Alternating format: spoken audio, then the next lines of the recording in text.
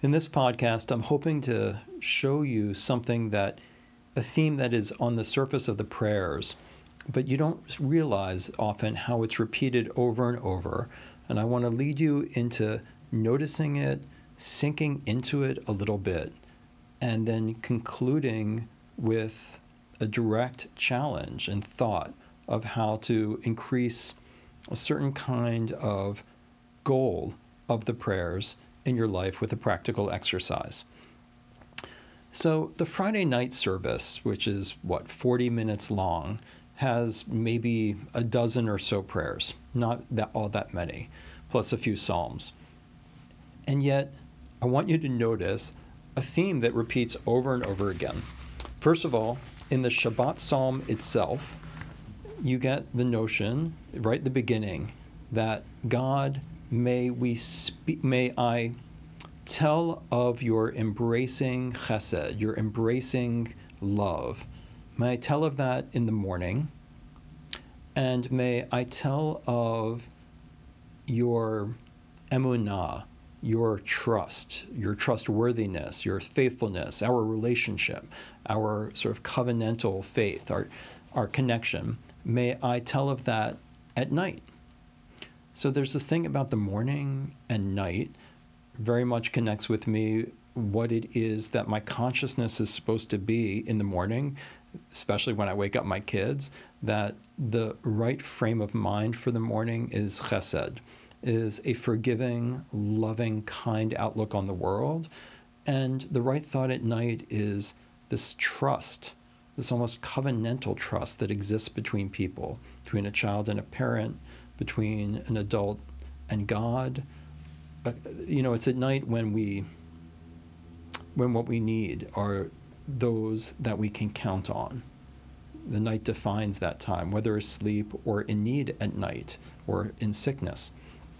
So we have a night and a morning and a night going on in the Shabbat Psalm, and then when we get to the regular prayers of the service itself, it continues. We have right before the Shema, we have a prayer, Ahavat Olam, the cosmic love, the love of the world that we should feel coming toward us. And in that prayer, we read, I'll read in English. With constancy you have loved your people Israel, teaching us Torah and mitzvot, statutes and laws. Therefore, Adonai our God, when we lie down to sleep and when we rise up, we shall think of your laws and speak of them, rejoicing always in your Torah and mitzvot, for they are our life and the length of our days. We will meditate on them day and night. Never take your love from us. And then it concludes with the blessing of the God who loves his people.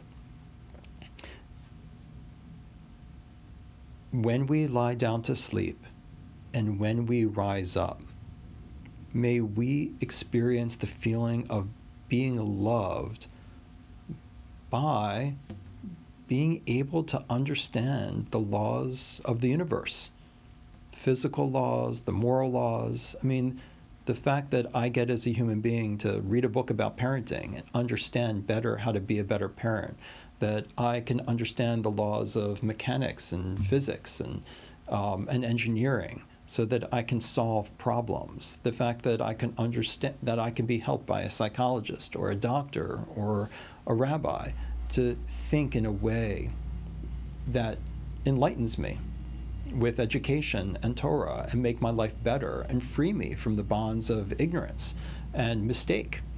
And so the fact that that love is something, though, you're supposed to, when we lie down to sleep and when we rise up. And then we say the Shema, and then we continue with the V'ahavta, which says, V'ahavta et Adonai Elohecha, and then you return that love to God. You show your love to God. And how do you do that? With all your heart and all of your soul and all of the excess. You return the excess in your life, whatever that excess is, to service of God. And you should teach God's ways to your children, recite them at home and away, night and day.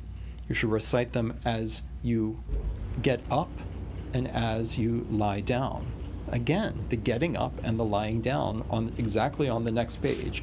We go a little bit further, and we are at the Hashkivenu, which says, "Help us, Adonai, to lie down in peace and awaken us again to life."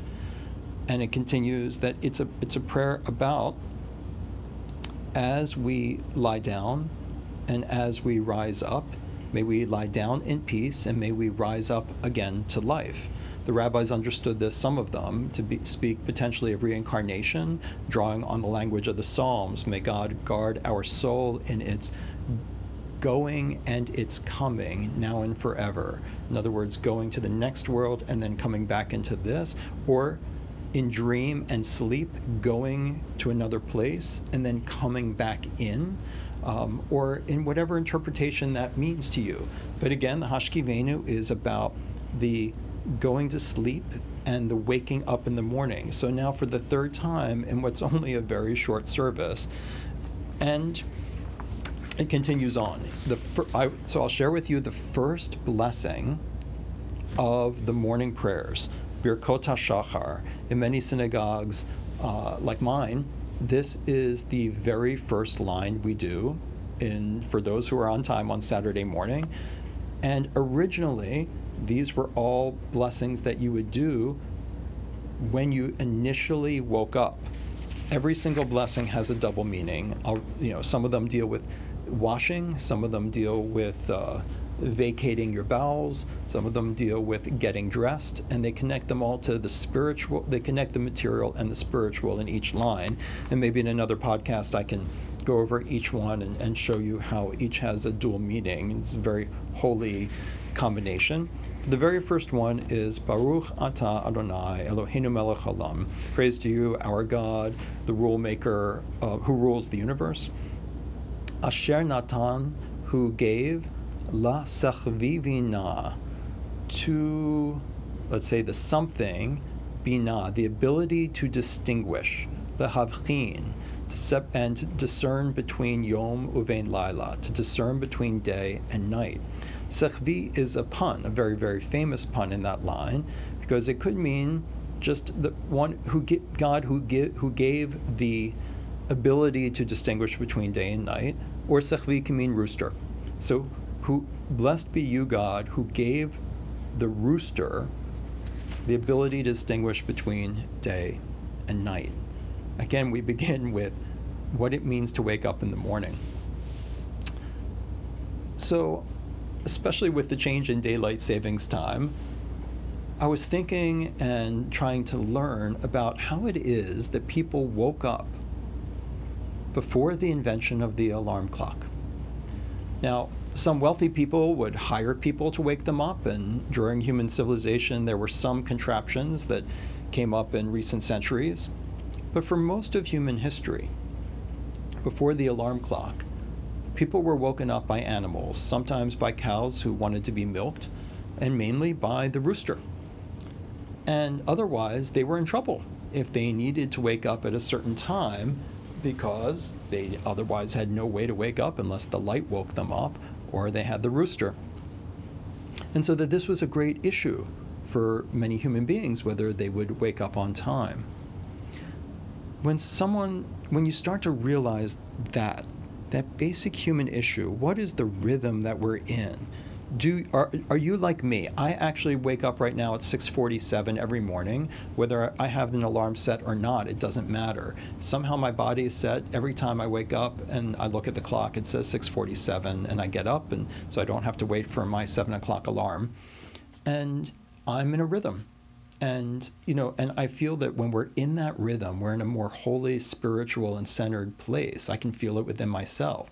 So obviously the body has circadian rhythms and rhythms I don't understand built into it. And being in the rhythm leads to less anxiety and greater inner peace. And when you have such a fundamental idea right there, it makes me think about the prayers. And they're talking about what it means to wake up and go to sleep. Its repetition has to mean something. It's almost it's not an obsession for the liturgy. It's got to be, there has to be a real connection to what it means. And then I think of what probably is the most commonly studied tractate of Talmud. If you, in many synagogues and Talmud classes, they'll start you with Masechet Brachot, the volume that deals with blessings. And it shows a lot of the techniques of Talmud. It's good to kind of learn Talmud, seeing its structure, rehearsing its arguments. And yet for many people, it's a surprise because page after page, hour after hour of Brachot, of the chapter of the Talmud, begins with trying to understand when you're supposed to say the morning Shema. And it goes through pages and pages and pages of trying to understand this issue of, do you say it when you wake up? And when should you be waking up? And what is the appropriate time to be waking up? And what if you sleep late? Or what if you go to bed really late? And when you actually go to bed, it's already the morning. Do you say the nighttime Shema or do you say the morning Shema? And so when I've studied it, and I think most people, they just see this as a way to crack their teeth on the mechanics of Talmud, because it's hard to take seriously that would be an issue worthy of all of the time spent on it. But now I see it in a different light. Without going through all the individual arguments, we begin with the whole idea of going to sleep and waking up. And when is the right or holy time to say the Shema? And one of the obsessions of the Masachet, hidden from view, but now revealed, is what if people are all saying it at different times? Is that okay? Or should we have some common frame of reference of time based on how light it is outside, or when the rooster crows? And one of the things they suggest in the Talmud is that perhaps the holiest time to say the Shema is when the sun has not yet risen completely, but the sky is turning that special shade of blue that those who have been up before sunrise know. And is there a special spirituality by tuning yourself to wake up and experiencing that time? And I think that's deep. So I was listening to a study, and we get to the practical teaching about, there was a study recently taking into account what is the best time to wake up in the morning. Are people who sleep late, are they more healthy? Are they more functioning? Are people who get up extra early, are they greater functioning? Is it something in between? What is the ideal time to wake up? And what the study concluded was that it's not exactly clear that there's any ideal time to get up. The indications for health and functioning seem to be that earlier is better, but not by as dramatic a margin as we might have expected. But there is one great finding that is connected to health and well-being and functioning, and that is whether when you get up, you are then in a state of stress to accomplish what you need to accomplish. For me, we'd be getting my kids up, and they drive me crazy, and I gotta threaten them and brush their teeth and cajole them and kiss them and do whatever I need to do to get them awake and ready to go to school without being late. But before I had kids, it was other things. Am I rushing to get to work? Am I squeezing in every little last bit of sleep I can? Am I rushing to get my coffee? Am I racing in traffic? And I know this is common sense, but I don't know if we take it as seriously as we should. That if you leave extra time, so that whatever time you do get up, you get up, let's say 20 minutes earlier, half an hour earlier, and you leave time to be calm and centered. For me, I think of some of my favorite moments in my life have been early morning coffee, just reading poetry, where I ended up getting up early enough where I didn't have to rush, and I could watch the sky outside my window and read a few poems before I had to get going with my day. And the fact that those are some of the best memories of my life, and the fact that the study is saying when you do that, you actually are healthier, and you are on a better rhythm, and you are calmer. There's less cortisol or rushing through your body, and adrenaline, and that this changes your life. I now have a whole new perspective on what Masechet Brachot was saying, why it goes on for pages and pages. What does it mean to be connected to the rhythm of others? When is the right time to say that morning prayer? What is morning prayer? what is nighttime prayer?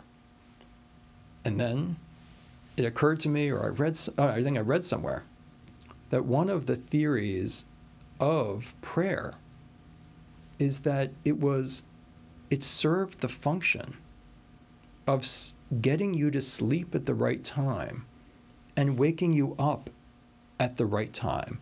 That if you didn't have a rooster and you couldn't pay someone and you didn't live right next to the cow that you could trust to wake you up at exactly the right time, that nighttime prayers were a way of training your mind and your body when you did them, that it would put you to sleep. Like, I don't know, we might read a child the same book every night because you know by the time you get to the end of that exact story, their eyes are going to be closed and they're going to be asleep.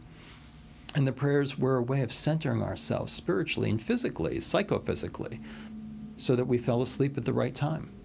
And then when we woke up, we said the prayers again, the morning prayers, and they got us up in a way that was centered and spiritual. And like the psalm says, in a state of embracing love, or as the prayers are saying, in a state of being grateful for understanding the rhythms and ways of the universe, and that we ourselves would be healthier. So maybe the themes of getting up and going to sleep in prayer are very, very practical, about keeping us on the right rhythm and keeping us healthy and functioning spiritually and physically. And so my practical suggestion, which I've been adopting myself and practicing myself lately, is if you rush in the morning, set your alarm earlier.